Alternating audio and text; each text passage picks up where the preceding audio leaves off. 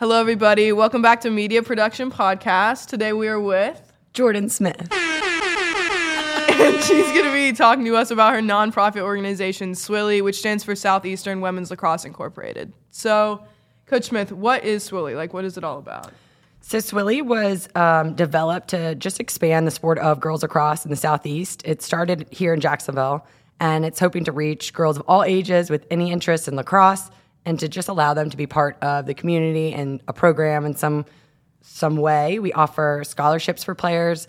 We support tournaments, running some tournaments locally, and supplying field space for teams to just pursue the sport of girls lacrosse. That's awesome.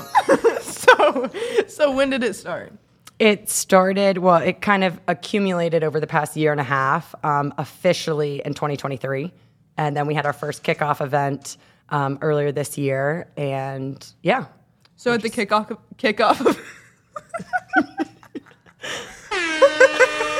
So at the kickoff event, were you guys just like, what was the kickoff event about? It was at Ancient City Brewery, and it was really awesome. We had a lot of donors to give their time and different things so that we could promote the nonprofit.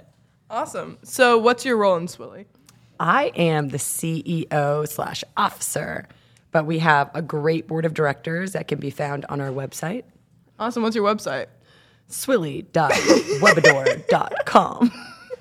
Good to know. So what's the next big thing that SWLI's doing? Well, everything is a big thing with awesome, SWLI. yeah. But the most recent thing, we are running a tournament called the SWLI Standoff, and it is Saturday, January 6th, here at Episcopal School of Jacksonville.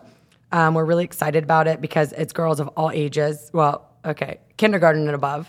I don't think you want any younger than that.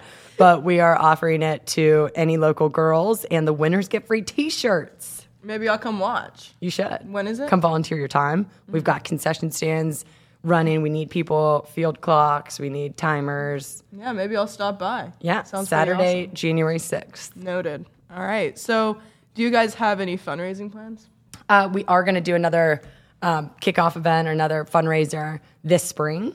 So please be on the lookout for that. So what would be the difference between like your first kickoff event and your second one? Is it just like restating basically everything in the first one? Yep, or? and we're probably going to show how many scholarships we've given. Like already this year, we have given over 20 girls a scholarship for a club program or a travel team or a rec league. And if we've provided field space for a local team or something like that, to just show the numbers and like where the money is going.